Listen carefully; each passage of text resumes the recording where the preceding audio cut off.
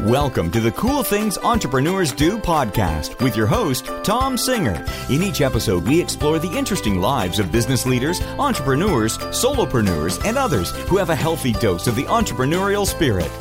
It is time to explore something cool. Now, here is your host, Tom Singer. Welcome to another episode of Cool Things Entrepreneurs Do. Thanks for tuning in, and I hope everybody is having a great holiday season. This episode is coming to you towards the end of December 2017, although I know a lot of you will listen to it later, but that's when we are releasing this episode. And today, I've been eating Christmas cookies that are not on my diet at all. Like, I gave up sugar and wheat, and I might be mistaken, but I think holiday cookies, Christmas cookies, have sugar and wheat in them. So I've been thinking a lot about food and staying healthy and eating right at the holidays. And so today's guest, I think we're going to have some fun talking about that.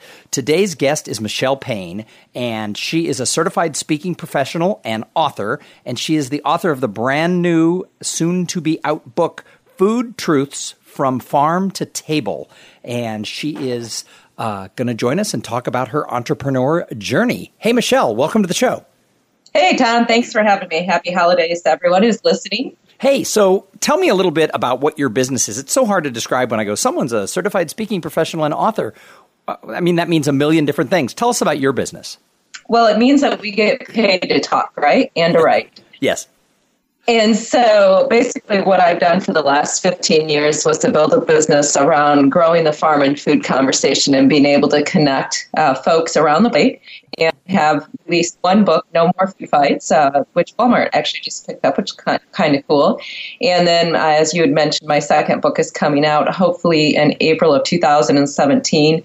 And really the focus of that is to help people understand the myths in the grocery store to overcome the guilt and the confusion that seems to plague us all about food. Well, there is a lot of guilt about food because you keep hearing, all of a sudden, like, cheese is bad for you, then cheese is good for you. Eggs were great for you, then eggs weren't good for you. So there's a lot of misconception and stuff out there. So were you always like this food advocate, or did you start off like with a regular job selling something? Well, I certainly started with a regular job. I've actually had several, quote, regular jobs before I started my business 15 years ago. But fresh out of college, I started selling bull semen and cow embryos around the world. I bet you've never had a guest tell you that before, have you? No, and I totally set you up because I think that is the funniest line of anybody I know. What did you used to do? I sold bull semen and cow embryos. You are the first person on the show who has ever done that. That is absolutely 100% true. So you've always worked around agriculture and dairy then? I have. I'm a farm girl through and through. I actually bought my own cattle when I was 9 years old and still have them running around my front yard, per se. So it is a lifelong love affair. And believe it or not, there's a lot of genetics in dairy cattle. There's a lot of genetics in your food, and that's not necessarily a bad thing. But it does take semen and embryos to reproduce, as we all know. So there you go. So that must have been an interesting job for a young woman right out of college. Oh, the airplane discussions. Yeah, I want everybody who's listening. I want everybody who's listening to think about that. You get on the plane, they're taking off, you turn to the person next to you, and they're 20-something years old, and you say, "So, tell me what you do." I just think that would have caused some very interesting conversations. It took approximately 7.35 seconds for men in particular to turn to me, and usually they would ask, "So, how do they get it?" and cross their legs before they ask that question. So I won't tell you what I usually respond with, but it does raise a valuable point, I think, that people don't understand the technology, the genetics, the cool things that are happening, the business behind their food. There are amazing things. And one thing that, Tom, I think you can appreciate it as a dad, that most reproductive work that has been done in women are researched in bovines, which are cows, first, because the reproductive systems are so similar. So IVF, all the things around stimulation and so forth have been researched in bovines and are a large part of the reason why we're able to have so much reproductive advancement in women. So that's more than what you probably wanted to know, but there you go. Well, we go down the path of a lot of things on this show, so that's totally cool. But what led you from, having I would say a regular job of selling bull semen, what led you from that to becoming an entrepreneur and having your own sort of venture and being this advocate for food? Well, after I sold Bull Semen, I actually went to work for the National FFA Foundation and sold sponsorships or investments in agriculture education. And it was a great opportunity to work with Fortune 50s as well as mom and pop shops. And I very consistently saw, as I had seen in my career at Michigan State, that people didn't understand where their food came from. And so I was an FFA member when I was in high school and went from a freshman who could not stand in front of her class without crying her eyes out whenever I had to talk, to competing into the state freshman speaking contest. And I knew when I stood on the stage as a freshman that I wanted to be a professional speaker someday. I never thought that I would do it as early as what I did, but because of my experiences, in all honesty, selling Bull Semen and also working for the National FFA Foundation and having a fairly robust exposure to the myriad of agricultural needs that are out there, it just made sense for me to start my own shop and hang out my shingles. So I, like many entrepreneurs, went cold turkey. I gave up my nice salary and benefits and started my business, and I'm celebrating my 15th anniversary, and I honestly can't believe it. It's been a wonderful opportunity to serve a cause that's much bigger than me, and I'm sure, like you, Tom, I feel very fortunate that I'm able to serve something that I believe I was given as a gift, and to be able to hopefully make a difference. Yeah, no, absolutely. And it is something that I think a lot of people don't think about, that there are a lot of industries that can spark all types of entrepreneurship, not just speaking and training and stuff like that. But when you think about it, the agriculture business is a major business in the United States and around the world. Well, it absolutely is. And when you put agriculture and food together, it's nearly a quarter of our GNP. So it's a major economic force. But to me, it's more about being able to reduce confusion around food and around farming at this point, because only 1.5% of our population is on a farm or ranch today. So it becomes very difficult for those folks who are typically fairly busy taking care of their land and animals and perhaps a little stubborn and not really used to being in the limelight. It's a real challenge for them to be able to help people understand where their food comes from. And there's so much marketing and misinformation and sensationalism around food and on food labels and through celebrity claims. Frankly, it's kind of crazy because, food's a basic necessity. And as you well know, I happen to believe that it's okay to eat Christmas cookies. Maybe not by the dozens. I was going to say, was a dozen of them before this interview okay? Well, I'm not here to give you your food permission, but the whole point of my new book coming out is that food is about celebration. It's about sustenance. It's a basic necessity. Why should we feel guilty when we go to the grocery store? And it's about understanding your own standards, your ethical standards, your social standards, your environmental standards around food, rather than having someone else dictate them to you. And also trying to get firsthand perspective on the people that are actually out there raising the food. So I really try to focus on sharing the stories as well as the science that's behind food. But my lead story in the book, Tom, is how my daughter and I eat Cheetos for breakfast when we go on spring break. I mean, what a way to lead a book, right? You're giving me hope. You're giving me hope that I can have Cheetos for breakfast with my cookies. That's really good. So, there you go. And to be honest with you, I don't do this real often, but ice cream is actually my favorite breakfast ever. That's good. So your book is called Food Truths. What are some of those truths? What are some things, especially around the holidays? What are some truths that people need to know? Sure. Well, there's actually 25 food truths, and the book walks you through the grocery store to help you understand the marketing and the misinformation that's out there. So one of them that might surprise you is that hormones are in everything. People have a tendency to be a little freaked out about hormones. I get that on one level, but hormones are necessary for life. Another one specific to the holidays is that fat isn't always bad.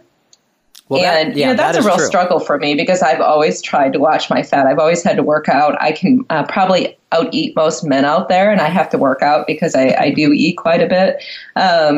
But it's interesting to look at some of the opportunities there is when you work with a dietitian and those that have professional nutrition education. Another quick food fact that resonates with a lot of folks is that the answer to food waste actually is hidden in your refrigerator. 40% of food in this country is thrown out, and the majority of that is personal refrigerators. And I know I'm guilty of that too. Well, we do it all the time. We have to have, the day before the trash man comes, it's been a couple of weeks. We go through and clean out going, oh, these would have been great leftovers. But look, they're 3 weeks old. Yeah, exactly. So there's lots of opportunities and challenges. And I think one of my favorite ones is that marketing on labels is confusing consumers. There's just so many claims that are being made out there that it's unfair, I think, to people going to the grocery store. So the book is filled with food truths that probably will surprise lots of folks. They definitely fly in the face of what, quote, conventional wisdom has become around food, and they get back to some of the basics. And it's really about just trying to simplify your food choices because, yeah, Tom, if you're going to eat a dozen cookies on a Friday afternoon, more power to you, but I'd be willing to bet you're probably also going to go out for a run tomorrow. Yeah, in fact, tomorrow will be 10 miles, and I actually didn't eat a dozen cookies. That was a slight exaggeration, but I couldn't imagine you exaggerating. Well, you better run 21 miles, then. How about that? That's right. So tomorrow will be a 10-mile run because I am preparing for the half marathon next month. So I do find that when I run and I exercise, and I've been really paying attention to that and really putting in those miles of running, that not only can I eat more, but I actually need to eat more. So I find that there is a balance. But I find that, like for me, normally it's not been cookies. Normally it's sort of meat and cheese and vegetables that I've been craving when I work out a lot. Well, yes, and obviously you need sustenance and you need the caloric intake because I know from coaching cross country what the caloric needs are for teenagers running, and they're huge. And we encourage a lot of fiber too. Honestly, grains are actually an essential part of the diet. There's a lot of misnomers out there, but that is an essential carbohydrate. Proteins are obviously very important, complex carbohydrates, and then all the vitamins and minerals and so forth. You know, I am not a dietitian, to be clear. I can tell you how everything was produced. I've researched food for many, many years. But the reality is it comes down to calories in and calories out. And I cover that in my food philosophy in the last chapter of the book as well. Because I, like many people, I enjoy things like Christmas cookies. I enjoy ice cream, Cheetos on spring break. But the majority of the year, I eat pretty healthy and I work out at least 3 times a week. So it's just about balance, and it's about finding what works best for you, which isn't dictated to you by the Kardashians and Gwyneth Paltrow. Well, there is a lot of controversy though around food. So do you get in some pushback for what you teach? Are there people out there who are like, no, you must eat all organic things, where we named the chickens and petted them every day? I mean, do you get pushback from people who have sort of a different philosophy about how people should eat? Well, yes, because of the fact that I have worked in agriculture. I represent all sizes and shapes of agriculture. And that means that I do advocate for biotechnology and technology to be used in food production. Likewise, I also advocate for my friends that farm organically. I happen to believe that we all have a choice in the grocery store, just as we have a choice in business, right? But we have a choice in the grocery store. If you want to buy organic, you want to go to Whole Foods, you want to increase your food bill, and you feel like that's the best thing to do for your family, and that's based on your own standards, more power to you. For my family, my standards are such that I choose to, most of the time, buy store label, and I do not shop organically because I don't think that the science supports it. But I know exactly where my standards are as well. So I get a fair amount of pushback. And one of the food truths, actually food truth number 5, is that organic farming is about production methods, not nutritional value. And I think that's a misnomer that many people have, is that organic is definitely more nutritious. And I challenge that thinking because the science doesn't show it to be the case. And the production practices have some differences. But for example, pesticides are used in organic production. And by the way, a cool thing that a lot of folks don't know is that plants actually produce their own pesticides. And so there's some naturally occurring things that are happening there. So I get a lot of pushback because many people try to make the claim that I represent big agriculture, which I do not. And I also don't necessarily try to bend to all the pressures that we have to do this and we have to do that to be right. Whether on the farming or whether on the plate, I happen to believe it's about choice. So you've been doing this for a long time, and now that you've been working for yourself for many years and you've established yourself as an expert in your field, what is it that you love about the life of being an entrepreneur? Well, that one's pretty easy for me right now because I have a daughter. I used to call her my little girl, but she's taller than me, so I'm not sure I can do that anymore. So as an entrepreneur, number one, I love the fact that I get to serve something that is truly much bigger than me individually as a brand. But secondly, I think as a mother, the flexibility that it allows me in my scheduling. It may be that I work until midnight one night, but that also means that I can be there when she gets off the school bus or when I need to go coach her cross-country practice at 3:00 the next day. So the flexibility in the schedule, and I have learned over the years to try to balance my calendar. Sometimes I'm more successful at that than others. So in the winter, I travel like a mad person, and she and I show cows. Believe it or not, we take cattle to beauty pageants in the summer, and so I take very few speaking engagements in July and August. So that flexibility is certainly one of the things.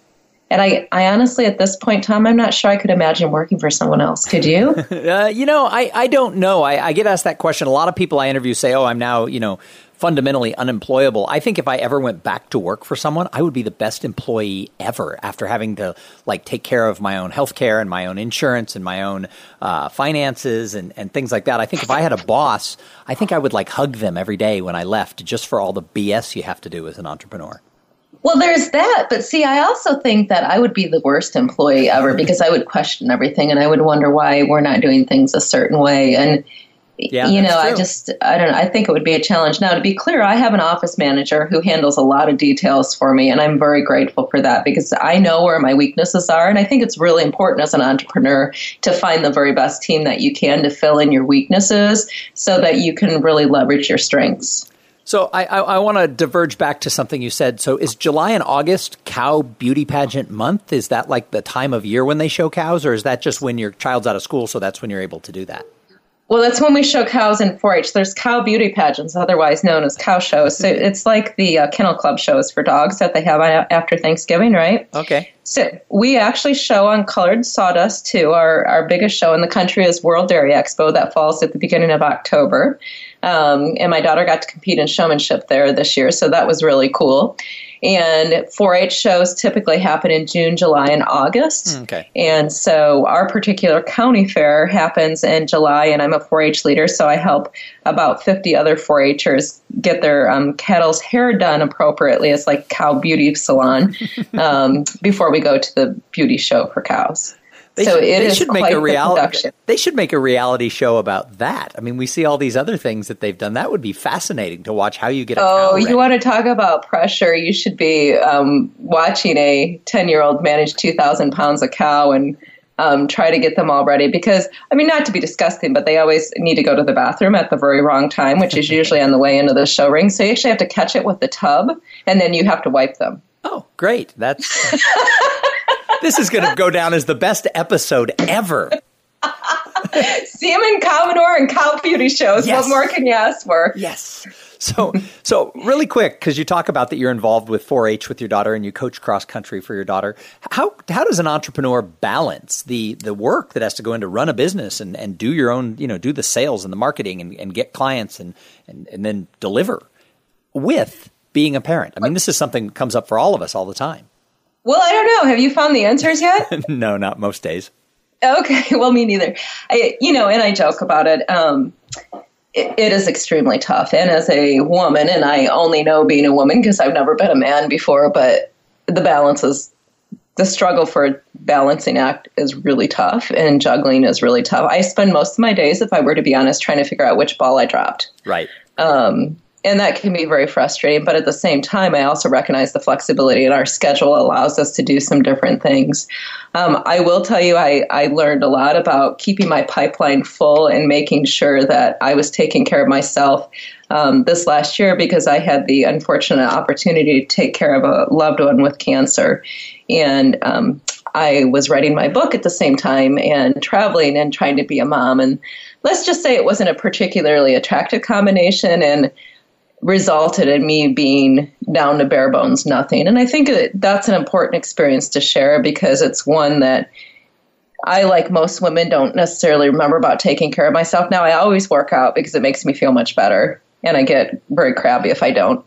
But aside from that, I think it's really tough to take time to take care of yourself. But likewise, you have to take care of your business. And trying to finish a book and take care of somebody who's going through chemotherapy is not a pretty combination. And you throw business in there and it gets even worse. So I think at some point you have to respect the phases that you're in your life and try to go with the flow, but keep your eye on the ball. Yeah, and I think that's true for men too. I mean, I went through some stuff where it's like, you're right, you just sort of hit the bare bottom of that bucket and you've just got to just figure your way out of it. And, they don't teach that in business school if you even went to business school as an entrepreneur. I mean, they just, that's just something you have to learn by sort of the school of hard knocks, I think. Well, right. And I think that's one thing a lot of people who perhaps work for organizations or have real jobs, as you like to say, don't understand. The risk is very real. I mean, I'm the sole breadwinner for my daughter and I provide her health insurance, and it's scary. It is absolutely terrifying to not know even after 15 years. So without any risk, there's no reward. But the reality is it can be very scary. And entrepreneurship isn't always the glamorous thing that people make it out to be. It's a whole lot of hard work. And it's about trying to keep your eye on the ball and focusing on the big picture always. So, Michelle, what advice do you have for somebody who wants to, go out on their own and find their own path, whether it's doing something where you're a solopreneur and a consultant or a speaker or a writer, or whether they want to open a bakery or whatever they want to do, they just want to create their own way in the world. What advice do you have? Sure. Well, the first thing I think you have to do, and this sounds trite at this point, but is to have a burning passion. A lot of people ask me how I found my niche. Well, I was born into my niche, so it's really difficult. I have a burning passion for how food is produced in farming and ranching in this country and letting other people know about that. But I have the experience to back it up. So to find your passion, get the experience around that. And I think one of the most critical things that a lot of entrepreneurs miss is, you have a great idea. Well, that's lovely, but who's your target market and what's important to that target market? And that's something that I focus a lot in some of the different things in my training workshops, is really understanding who your target audience is and what their hot buttons are so that you can relate to them where they are, or you can answer that need. So that's typically my biggest pieces of advice that I have for folks. If you're beginning a business, understand it is about balance, and it absolutely is about big picture, keeping your eye on the ball, and momentum breeds momentum. Mm-hmm, absolutely. Well, Michelle, I've got a couple of more questions for you, but first, I have to thank the sponsor of this episode. So this episode is brought to you by Podfly Productions. Podfly takes the time and the headache out of creating your own podcast. They set you up with the right equipment, training, and guidance to make sure that you sound amazing.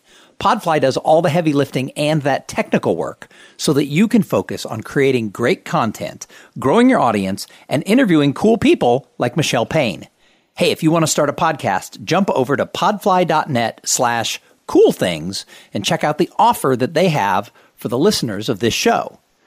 So, Michelle, I always ask people when they come on here, how important is it for an entrepreneur to network? How important is it to be involved in your community?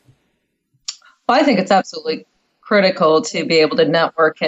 And as I've mentioned, I've been a part of agriculture my whole life, but I've expanded my network in recent years to include dietitians and to include others that are in like types of roles. And that's been primarily done through social media, which I think is an incredibly important way to network. I work internationally. I've limited myself to North America with my daughter being around. And when she graduates, I will go back and work globally. But the challenge for me is I don't have time to go to a lot of local networking events in my own state because when I'm here, I'm being mom. So I think networking can mean a lot of different things, but I always tell the young people that I work with, it's not just who or what you know, it's always more about who you know.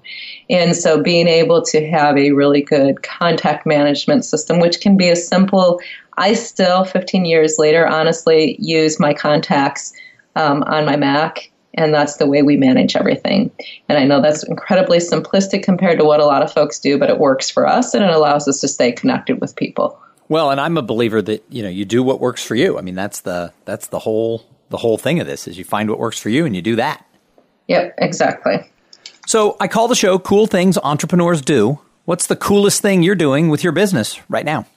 Well, the coolest thing I'm doing is getting ready to launch Food Truths from Farm to Table. I think it'll be out in April of 2017, and I'm really excited about it, not because of my name on the front cover, but because I believe that it will give people the permission to be smart about food, to remove confusion from the grocery store, and to hopefully take away some of the guilt, particularly for women, on that topic. So that's probably the coolest thing I'm doing, trying to figure out We've been doing several Facebook Lives from farms recently, and my blog, we're going to start launching videos on that as well. So trying to up our game as far as getting the book out into different distribution channels and whatnot. So that's probably the coolest thing that I've been doing. And you said that your first book just got picked up by, was it Walmart? Yeah, Walmart picked it up this summer, and it's kind of funny because the book was 3.5 years old when they picked it up, so they must know something I don't know. So, and the first book was again called, so if people are walking through Walmart and they see it, they'll be like, oh my gosh, I heard her on Cool Things. Yes, so the first book is called No More Food Fights, and it's actually a two-sided book. One side is for the food folks that want to make better decisions about their food and have a conversation around food. So it's the 5 senses plus common sense. And then the farm side, if you flip it over, there's a farm side, and there's 6.5 ways for farmers and ranchers to have the conversation around food. Yeah, and that book's really cool because, like I said, if you hold it one way, it's one book, and if you flip it over, it's the other book, and that's kind of unique. So I think that is what I always remember about it. Oh, that's cool. And it has a plate that's broken into a peace sign. Yes. I think that's cool, personally. Yes. Hey, so I love to ask the people who come on the show who else they admire, because I think great entrepreneurs, I think they're observers. So who out there do you say, wow, that person's really doing cool stuff? Well, I admire a lot of different entrepreneurs, and I think my entrepreneurs probably aren't nationally known. You know, I admire entrepreneurs that risk $2 million with Mother Nature, and I admire entrepreneurs that have to go out and deal with animals every day. So the entrepreneurs that I admire would be people like Brian Scott, who's here in Indiana, who farms popcorn, corn, and soybeans, and he actually blogs for CNN. I admire entrepreneurs like Barbara Martin, who is transitioning to an organic dairy brand out in California, and has decided to basically snub her nose at the marketplace and create our own market.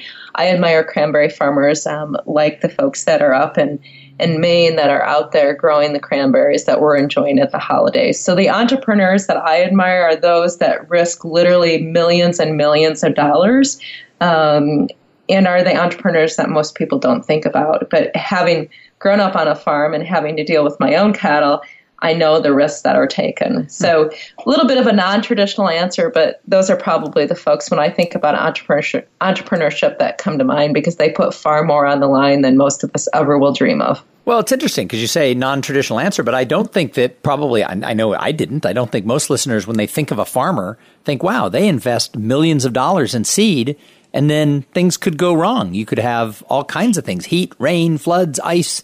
You know, you don't think about that if you get that type of a problem, your investment's gone that year. Yeah, it is. And for the folks that think that farmers are being paid to grow crops by the government, with all due respect, you're wrong, because farm subsidies went away quite some time ago. And what's interesting is there is crop insurance available, but I actually walked through the numbers, because one of the food truths in the new book is that food costs are a shared concern. You know, just because we're out here growing the food doesn't mean that we don't have to pay for it too. And so I walked through a scenario of what an investment on a farm looks like. Huh. And I used traditional Midwestern corn and soybean crops, and I had real numbers from real farmers. And it showed that they were losing several $100,000 this year. Wow. That's fascinating. Well, that's, again, I don't think that's something that people naturally think about. Those of us who live in cities, we just go to the supermarket and there's our... Well, right. And it's a business and it's supposed to look like Charlotte's Web, and we're all petting the chickens and they all have names and we're running around with the cows and, growing small patches, right? Yep. That's the way I look at it.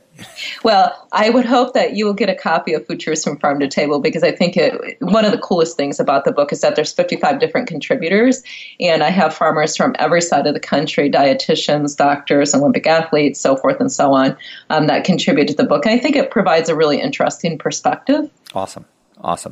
So the last question really is, what is it that you do to give back to the greater good? Because in addition to being observers, I think entrepreneurs want to leave their mark in the world. Absolutely.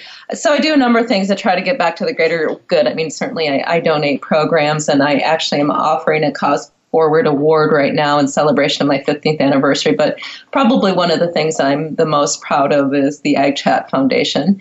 I founded Ag Chat and Food Chat, that's AGCHAT, and FOODCHAT on Twitter.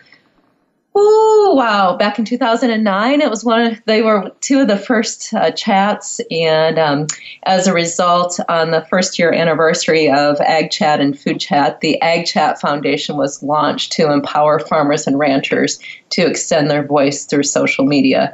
And so both chats are no longer under my direction. They're under the foundation's direction. And just a couple weeks ago, the foundation had I think it was our 9th conference across the country, and had about 175 participants, including folks from Germany and the States and Canada. And it was just really cool to see the influence because to me, I define leadership by John Maxwell's standard that leadership is influence, right? Mm-hmm. And I always challenge people to think about, what are you doing for the greater good? How does this contribute to the big picture? Because if you're not influencing others to contribute to the greater good, then I guess I probably think that there's some opportunities there. So to me, I really love looking at the Ag Chat Foundation, and I'm still involved on the board of directors there. Well, I had the opportunity to meet the people with Ag Chat because I was one of the speakers at the conference a couple of years ago. And what was fascinating is when my friend said, "Oh, where are you speaking?" I said, "I'm speaking at Ag Chat," and that's people in agriculture who are on social media. People looked at me like, there's a foundation for people in agriculture who use social media.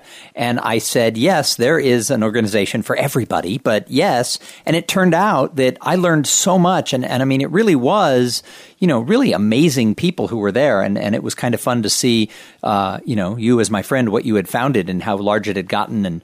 And it was just a fun event.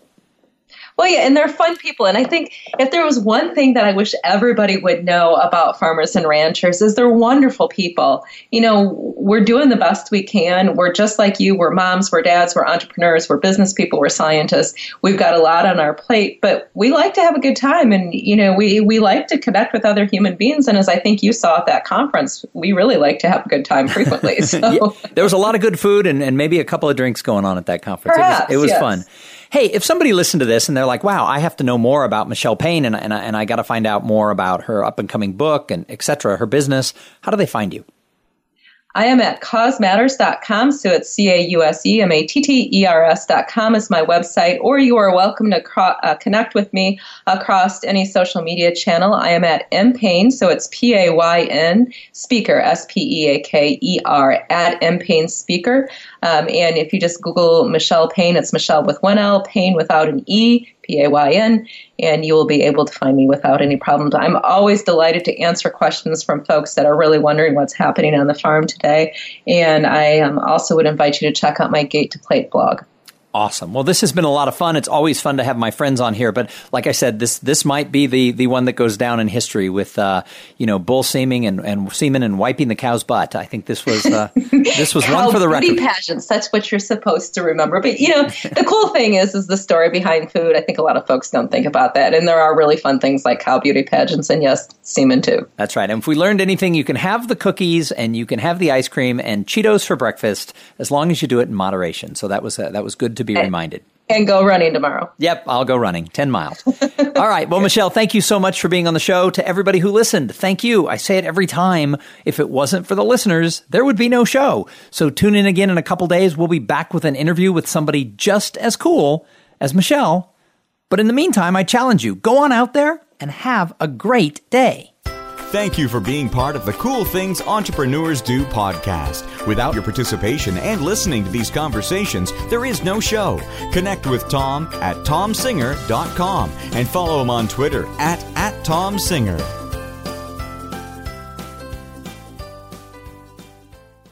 This podcast is a part of the C-Suite Radio Network.